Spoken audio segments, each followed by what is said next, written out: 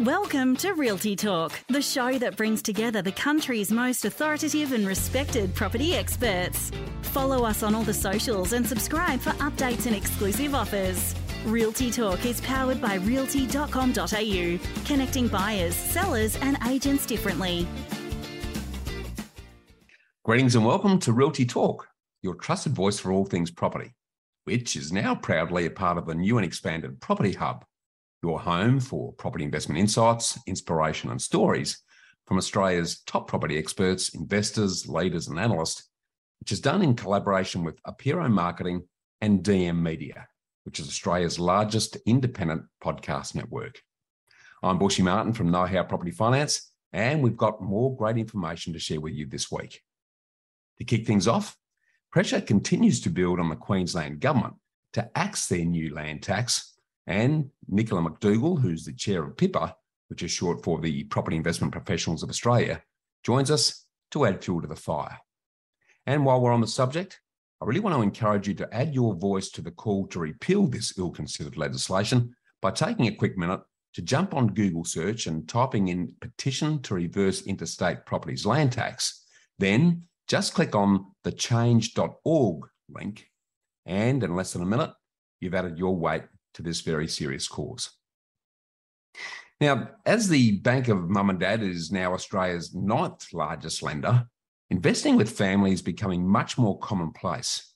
So Helen Baker from On Your Own 2 Feet shares her tips on the pros and cons of what we've decided to call fam investing. And to close off the show, securing a property can be challenging if you don't have the cash deposit on hand. So Grant Bailey from Deposit Assure opens our eyes to the opportunities with deposit bonds. And before we get into it, make sure you don't miss another episode of Realty Talk by subscribing to Property Hub on your favourite podcast player, where you'll get 2 powerful episodes of Realty Talk as well as the Get Invested podcast delivered to you each and every week. And make sure that you also sign up on the realty.com.au homepage, where you'll get a free copy of my award-winning book, Get Invested, just for making the effort. We've got more great property gold to share with you, so let's get on with the show. Greetings and welcome. Now, as we mentioned recently here on Realty Talk, the Queensland State Labor Government has recently instituted major changes to land tax that are likely to slug interstate landlords and retirees who own investment property with potentially tens of thousands of dollars more in land tax from the middle of next year. In response, the Real Estate Institute of Queensland recently reported that property investors are tired of being the ATM for the Queensland Government, and this double tax grab is likely to have a detrimental impact on the appeal of investing in Queensland. So, to dig in deeper to the details and the likely impacts of this short-sighted money-grabbing political move, we're joined by Nicola McDougall, the chair of the Property Investment Professionals of Australia, affectionately referred to as PIPA. So, welcome back to the show, Nicola. Hi, Bushy. Thanks for having me on to talk about this schmozzle. Yes, it never ceases to amaze me that everyone jumps on the bandwagon at the last minute and comes up with half-baked schemes and reactive ideas. But sort of dig into this one, can you sort of talk us through what changes have the actual Queensland Government legislated in relation to the land tax treatment? It's interesting, Bushy, because the policy came out in December, I believe, 2021. And I remember at the time, there was a bit of noise about it, but it was just so ridiculous that, we didn't really, I just thought that there was no way that it would ever see the light of day. So the policy is a first of its kind, because it's that not clever, is that anybody who owns property in Queensland, you don't have to be living in Queensland. So if you own property in Queensland and you breach the land tax threshold here in Queensland, they will also take into consideration the value of your other real estate holdings in other states and territories to calculate your total land tax bill here in Queensland. And obviously this means, that they think it's completely in their right to tax properties that are outside their legal jurisdictions, but B, that people that were never, had never had to pay land tax before may be paying land tax for the first time, and certainly will probably be paying a huge increase in land tax. And some people may be paying double tax on the same property. Interesting. Are you able to give us a bit of an example of, what the land tax cost increases are going to look like? What's hilarious, Bushy, I think obviously over the last few weeks, there has been a concerted and not necessarily coordinated campaign from various stakeholders and industry bodies such as ourselves and the REOQ to point out, the legislation to people that it may affect. I actually recently sat down with the Queensland Shadow Treasurer to discuss this, because what had happened was a few weeks ago, I was in Toowoomba, of all places, doing a presentation. And the room was full of probably about 100 people who were mainly retirees. One probably could classify them as higher net worth individuals. In the Q&A section of this presentation that I was there to do, I thought, okay, well, I'll just ask the people in this room if they know about the new Queensland land tax. Not one person. Not one person knew. And that was a few weeks ago, which was that they quietly made it law in the end of June, or around about the end of June. So that was I was just horrified. And as soon as I left there, I rang Antonia Mercarella from the REOQ and told her what I had experienced, because so it's kind of strange, because even on the state government's website that explains the new land tax, they're not even trying to hide the fact that there will be significant financial imposts on investors. For example, one of the scenarios that they have on their website shows an investor's land tax increasing from $2,000 per year to $8,000 per year. I think the example with that one was someone who had a property in Queensland but also had a property in Melbourne, and therefore that Melbourne property now became fair game for them to tax. So what we're talking about there is, several 100% increases to land tax. And until relatively recently, my understanding is that they hadn't communicated any of these changes to the people that it affects until relatively recently, I think in the last week or so. Very interesting. Well, based on that example you just given, that's a 400% increase in the land tax bill. And that's just for one person who might have to, and obviously Queensland has been on the radar of investors for many years. It has continually been the number one location in our PIPA investment sentiment survey every year. I mean, it's been number one for so long, it's kind of a bit boring, so we have had a huge influx of investors, interstate investors into Queensland over certainly the last 5 years. And now those people who are not domiciled here in Queensland, who are actually living in Sydney and Melbourne and Darwin or Hobart, are now potentially having to pay land tax for the properties that they own outside of Queensland. Scary. Quick clarification then, is it the legislation retrospective and therefore apply to existing interstate Queensland investment property owners, or will only impact on new interstate purchases? Do you know? My understanding is that it comes into effect from the 1st of January 2023. So I believe that is whoever owns what on that date. My understanding is. I don't think it is for new purchases. It is for anybody. We might need to clarify this. I certainly haven't heard that it's retrospective. That hasn't come up in any of the conversations I've been a part of. But I do know that the line in the sand is the 1st of January next year.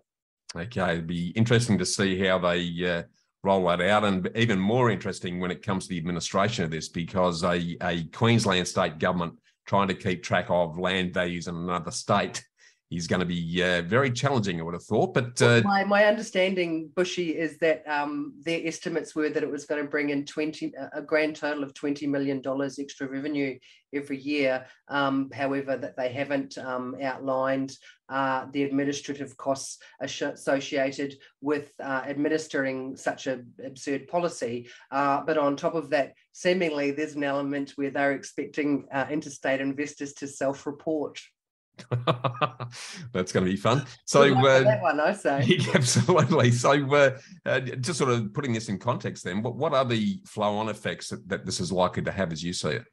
Well, I mean, what's ridiculous about this policy, yet again, and I know we've spoken about this a few times on the show, is that it's, another financial sledgehammer on investors at a time when there is a critical undersupply of rental properties around the nation, and one of the worst places in the country is Southeast Queensland. So what we are likely to see is a further reduction in the supply of rental properties here in Queensland, which has obviously been falling for several years. We're likely to see an uptick in the number of rental properties being sold here in Queensland. And the argument by certain parts of the industry, not our industry, but the industry as a whole, might be, oh, well, that'll be great, because then maybe other investors might buy them, or first-time buyers might buy them. Well, that's not necessarily the case. Often we see investors selling, and it's not necessarily another investor who's buying it. It's not necessarily another first-time buyer. I mean, a lot of first-time buyers have bought new stock over the last couple of years, so that hasn't done anything to the supply. I think it is just going to make the situation even worse than it currently is. And you know what? I was talking to someone recently about this, and I was thinking back to the negative gearing campaign that we were all involved in 2019, right? Yeah. Peter Cleesos and I in Canberra, which was great to have a seat at that table, and I was mentioning to somebody about the fact that the state government's argument is that, there's not that many people that this new land tax is going to affect. Be that as it may, whilst I don't agree with that, be that as it may, I think that you'll find that investors, we will stick up for each other, and we will have each other's back. So regardless of whether, say for example, I am not impacted by this land tax. I'm just below the land tax threshold, but I certainly know a number of other people that are. So I think that the argument that it's not going to affect that many people is immature, because investors as a whole, we don't want to be continually hit over the head with all these additional taxes. And certainly at a time when many of us might be second guessing whether we want to remain an investor at all. I agree. And I think the unforeseen consequence here, if you flow it through, less demand means potentially softening prices, which also will then flow into less tax into the government coffers. So they might put 20 million in for this initiative and then lose a lot more than that from the softening in property values across the board, in addition to the rental issues and the homelessness flow on and everything else that is likely to come out. Stamp duty receipts, right? Exactly. Number two, revenue. I mean, they can't survive without stamp duty receipts. So if investors stop buying here, that's a huge proportion of the market. Good luck. Yeah, I totally agree. Well, sort of given that scenario then, Nicola, should the new land tax be overturned or repealed? And is that even possible now that it's been legislated? Oh, certainly. That would be something. That's certainly something that we are campaigning for already. It will be a key part of any sort of campaign we might be involved in up to the next state election here in Queensland, which is not here, is not for a year or two.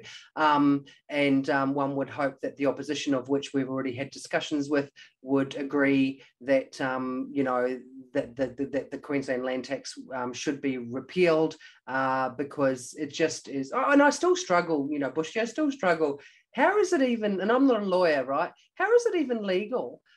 When it first came out, I'm like, well, surely they can't do that, because it's, and I think that they thought that other state governments would be high-fiving them, but the New South Wales Premier came out the other day and called it absurd, or not necessarily those words, but said it was, a ridiculous policy. So I still struggle to understand from a legal point how it's even possible. Yeah, it's scary that wide-ranging property decisions are made by people who don't understand property, Nicola. Are there any alternatives to this scheme that might satisfy the Queensland's needs, but without having such negative impacts on the property industry generally? I mean, clearly, I'm always for reduction of unnecessary taxes on investors, including this crazy one. What would be nice would be, as I've mentioned before on the show, it would be nice if the vital role that investors have in society is recognised. And over the years, we have seen, more and more grants and things that might come out to help first-home buyers and things like that. Obviously, they've been siphoned off to existing property and into new for a bunch of reasons. But at this point, when we're seeing, the volume of investors reducing year on year, highly likely that a huge number of investors have sold up over recent years. We're seeing critically low vacancy rates around the nation. The supply of new property that may be being brought, to the market by state level, different levels of government, that's not going to fix this problem anytime soon. Geez, it would be nice if there was some type of look, am I asking too much to ask for some type of financial incentive, or just some type of incentive? And it could be a reduction in stamp duty. There's a whole plethora of things that it could be. My utopia would be that the governments, whether it's state government or federal government, finally sort of recognise that without investors in the market, a huge number of Australians have nowhere to live. And it would be, I just don't see, like, the situation that we're in now has been at least 5 years in the making. I think that it's going to get worse from here, and it's atrocious right now. So what can we do collaboratively together to help improve the supply of rental properties in this country? And one of those ways could be to incentivise in one way or the other for investors to come back to the market, because I tell you what, a lot of them have gone and they have no intention of coming back at this point in time. Yeah, very sad state of affairs. Well, look, I really want to thank you for shedding a very informed light on the effects of these land tax changes. And thanks again for joining us on the show today, Nicola. Anytime, Bushy. Thank you. Thanks, Nicola. Well, it's quite clear that the Queensland government's move to prejudice interstate investors and make them pay for the privilege is likely to lead to a raft of negative impacts on property in the Sunshine State, just when it was poised to really capitalise on all of its latent potential. To find out more on this and other current property topics, jump on pippa.asn.au to get the latest industry news, research and state market analysis. Keep watching Realty Talk, your trusted voice for all things property. Successful property investment is a game of finance. Do you have the right team and the right game plan? Realty Talk is brought to you by Know How Property. More than mortgage brokers, Bushy Martin and his team of investment architects set you up with a sustainable strategy structured to lower your costs, tax, risk and stress while increasing your capacity for growth. Know How has helped over 1,900 homeowners and investors secure more than $800 million in property wealth.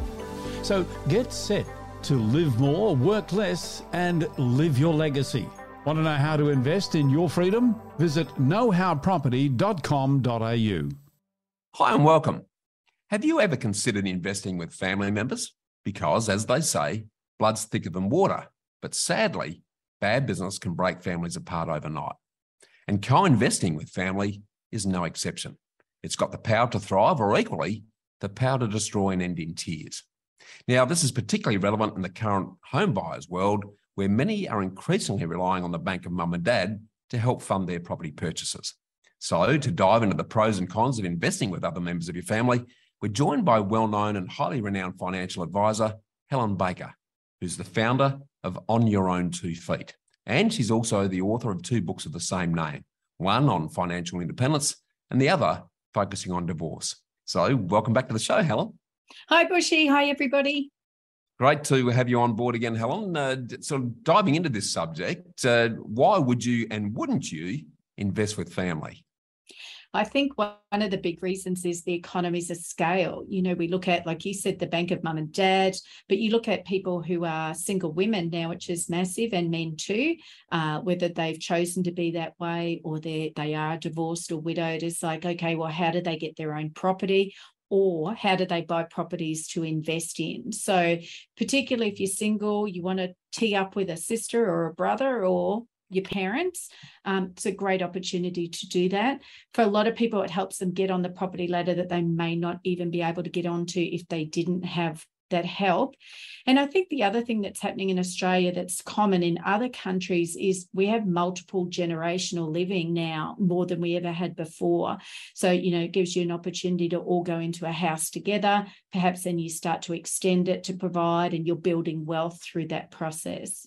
Yeah, awesome. No, that's spot on. So what are some of the considerations that we need to take into account when investing with family then, Helen?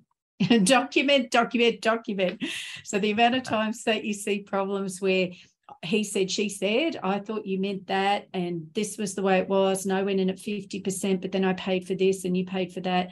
So there's obviously, it never goes smoothly in anything, not because it has to be bad, just more like things change. People get different things in their life. Should they get married, or should they have children, or should they lose their job or have a health, or choose to do other investments as well. So things will always change. Nothing sort of stays the same. So you need to plan for it. Make sure it's very clear. I always like to talk to people about what's the exit strategy. So just like you would in a business, how long do you think you want to commit to this for? And say it's property. Are you buying it with the intention that, okay, we're going to have this one until retirement, then we're going to sell it? Or is it like, okay, we're going to have this, and this will provide us an income stream in retirement to help support us in the future? So understanding and having those conversations is really important, because when it comes to that sale, particularly if there's an age difference, capital gains tax for one person while they're still working might be really bad. So having those conversations up front is really important. Obviously, if kids are involved, there are some other issues that you need to consider about who they bring into the home, how that's going to work. Is it purely investment, or is it actually residential, and how is that going to work? How much risk do you take around your own investments and your own security to help them get into the market?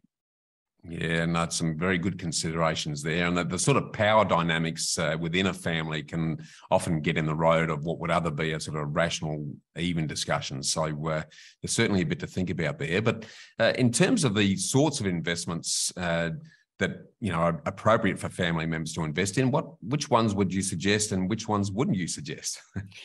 So I think the ones that make the biggest sense are the big items. So the things that perhaps you want to share the risk on, such as, like it could be a rental property, could be a commercial property, even a block of units maybe, or a development. Can be a business at times, but depends whether you're involved with it or not, whether, how that really plays out.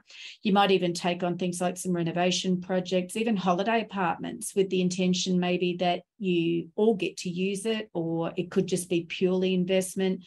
A lot of those areas where it's a big physical item is good. Can also be things like collectibles and art and wine, if somebody in the family is really clever with those areas. But generally you see it around property is one of the biggest areas where it's a big item and needs to be shared, or chooses to be shared for risk management. Yeah, no, it's a good spread there. So I sort of bring this all together then, Helen. What are the pros and cons of joint family investment? I think the pros are around that economies of scale. Again, that ability to start doing multiple things, because you might have your super, but here are some other things that you can do to invest, or you may invest them through super, which is a whole other topic in itself. But I think you can draw on the collective wisdom of people. There's also tax benefits, if you think about what structure you buy it in, whether it is a self-managed super fund or whether it's a trust. And so the ability to spread the tax perhaps across people means that the overall wealth can possibly become bigger. And also, if you don't need to sell them, but you're living off the income, you build a legacy for the whole family. The cons are probably about how much it could impact relationships, especially if something goes wrong. And sometimes it might not be between the family members or the friends who've bought together. It could be from some outsiders, the in-laws / what they call the outlaws. Yes. But it can also reduce your ability, something goes wrong, we often can maybe turn to, the bank of mum and dad. But if mum and dad are involved, that could reduce the ability to go back there. And it can also turn Christmas and Father's Day and whatever about the discussions about those things rather than life and fun things, so it becomes a lot of financial discussion over that time. And I think making sure you know what the will says and making sure everybody's got their plans in place to help everybody out, make sure it falls where it needs to fall. If it doesn't, that's a really big con because that gets seriously messy. So, but, I'd like to think there are more positives than there are negatives. It just needs good planning. Yeah, very good commentary. And I really want to thank you for these refreshing insights, Helen, and thanks for joining us again on the show today. All the best. Thank you. Thank you, Helen. Well, as you can see, it pays to go in with your eyes fully open when it comes to investing with family, and make sure you have all of the hard conversations on all of the what ifs up front and early, including how everyone's going to get out rather than just get in before you invest.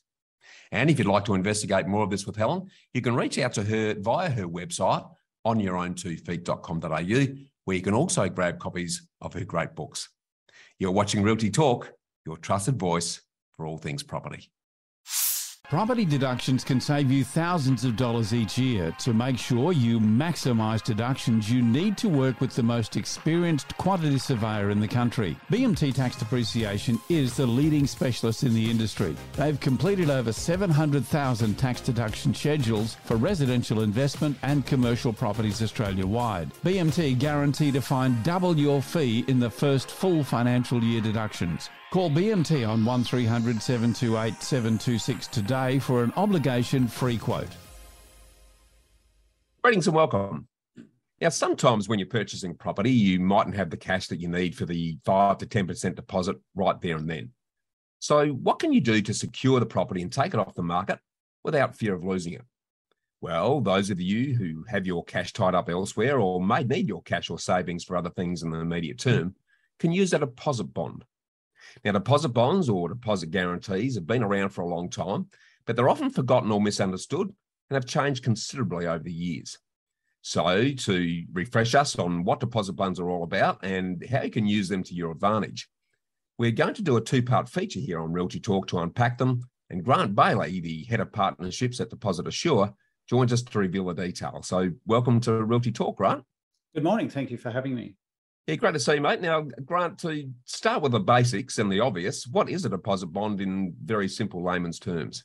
Well, it's used in place of a cash deposit when you commit to buying a property. So it's similar to a bank guarantee, which is secured or underwritten by a bank.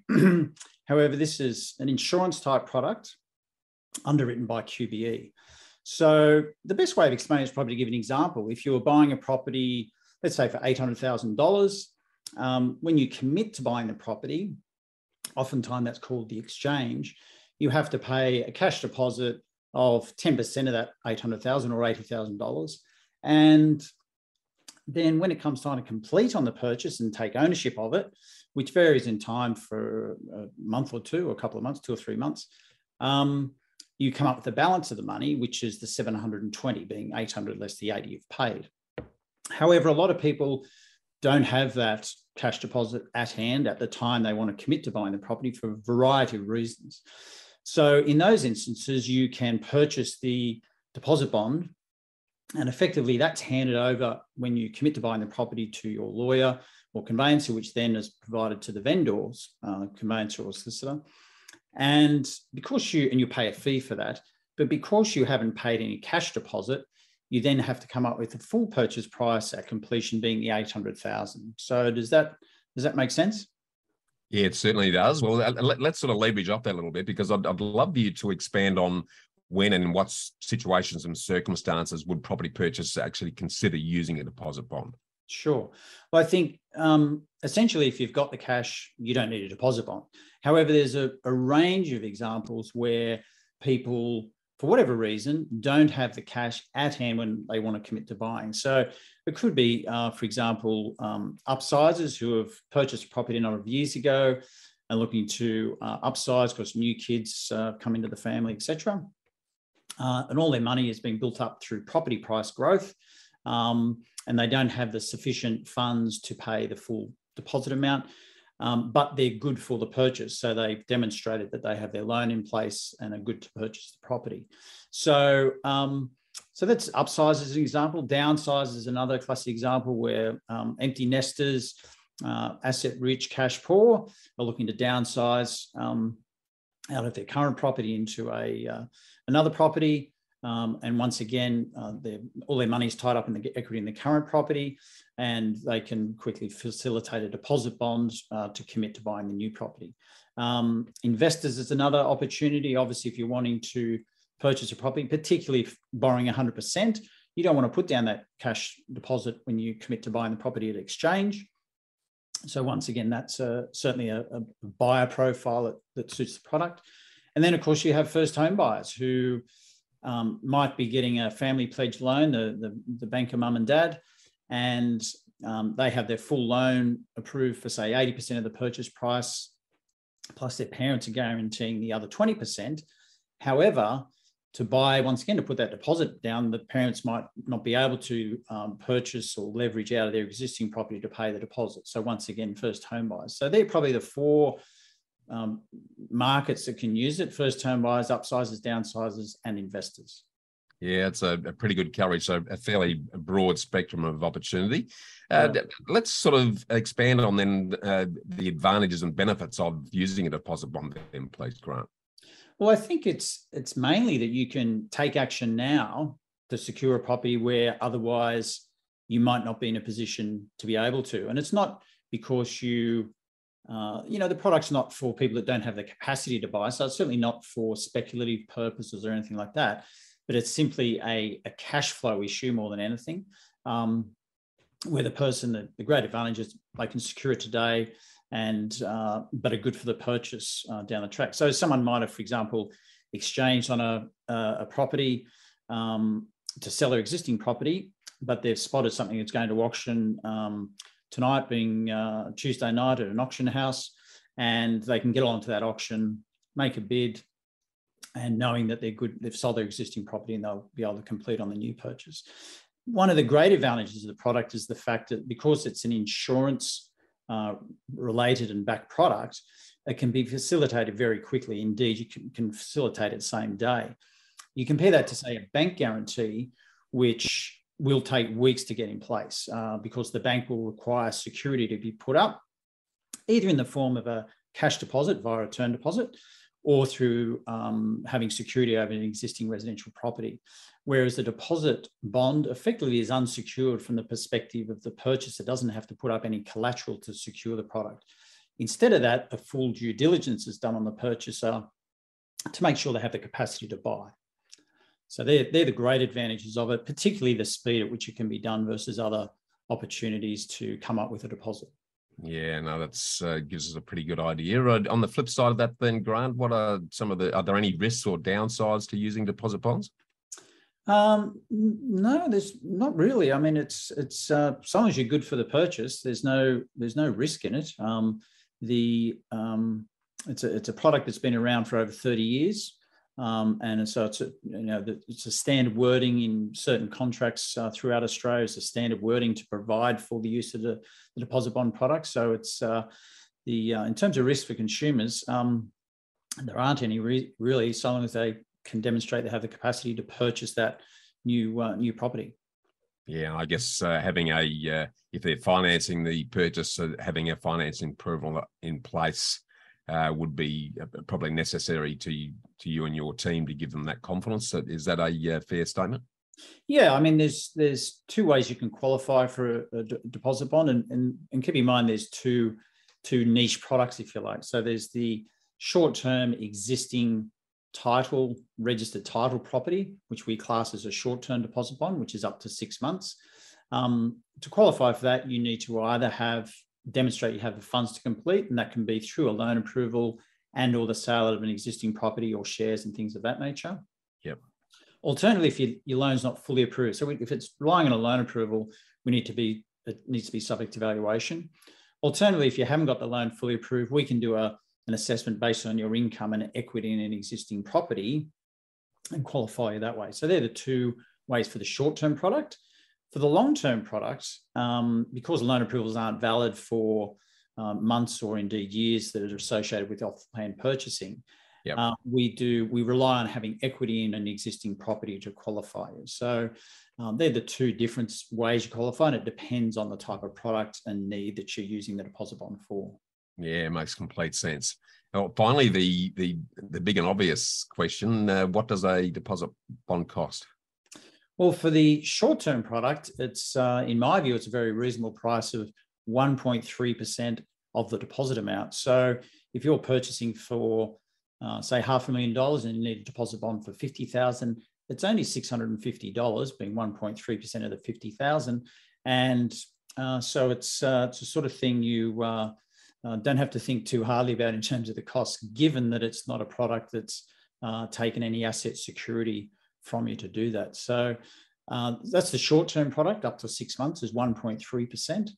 The long-term product, we can be issued deposit bonds up to 60 months or 5 years. And that's often associated with new build property where the sunset clauses go for an extended period, even though the project might be due to complete early. For those, the cost of those, it roughly works out to be between 3.5% per annum. Yep. So for example, a deposit bond for 24 months will cost around about 7% for that period. But once again, if you look at comparing that to secured lending rates, 3.5% per annum, it's sort of on par. And I think as things progress into this year and next year, it'll be even more cost effective in the coming market. Yeah, no, that makes complete sense, and a good investment in securing the property and potentially having your cash and savings funds working harder for you elsewhere in the short to medium term. Certainly, I mean, if you've got if you've got shares, for example, you might not want to sell those shares now to put into an off the plan property, create a tax liability now, and then also miss out on the potential capital growth in those shares, as an example. So there's a myriad of advantages in certainly not putting down your cash deposit when it's an off the plan property as well. Yeah, very good point. Well, I want to really thank you for refreshing us on the opportunities and benefits of deposit bonds, Grant, and thanks for your time on the show today. Thank you. Thanks for having me. Thanks, Grant. Well, there you have it. If your access to cash is tied up at the time you're purchasing a property, consider using a deposit bond to secure the contract quickly and easily by reaching out to a good mortgage broker like the Know How Property Finance team, or getting in touch direct with Deposit Assure at depositassure.com.au. You're watching Realty Talk, your trusted voice for all things property. Now, before I leave you, I just wanted to reinforce the need for you to join us by adding your weight to repeal the Queensland Government's ill-conceived new land tax on interstate investors that will actually increase your land tax bill by 300 to 400% and is likely to worsen the rental crisis and homelessness through further rent rises and less properties for rent as investors sell out and invest in other states, and it will cause the Queensland economy to suffer. So this legislation needs to be repealed, and the only way to make this happen is to add your name and voice to a petition by taking a moment to jump on Google search and type in petition to reverse interstate properties land tax. Then just click on the change.org link, and in less than a minute, you've added your weight to the cause.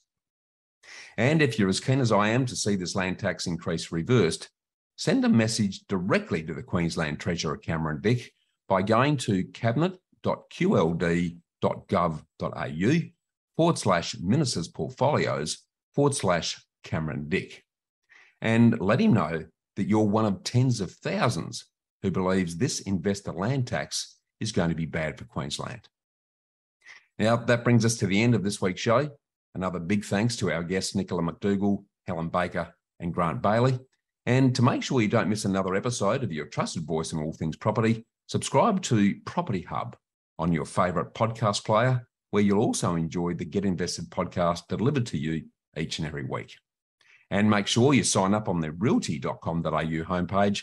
You get a free copy of my award-winning book, Get Invested. And while you're there, make sure you check out one of Australia's most extensive range of properties for sale from over 7,000 real estate agents nationally, where you'll even find properties that aren't listed anywhere else. Thanks again to realty.com.au, BMT Tax Depreciation, Apiro Marketing, and DM Media for their ongoing support. I'm Bushy Martin from Know How Property Finance. Remember to always get invested, and I look forward to seeing you again next week. Miss something in this week's show or want to catch up on past shows? Do it anytime at realty.com.au, where we connect buyers, sellers and agents differently.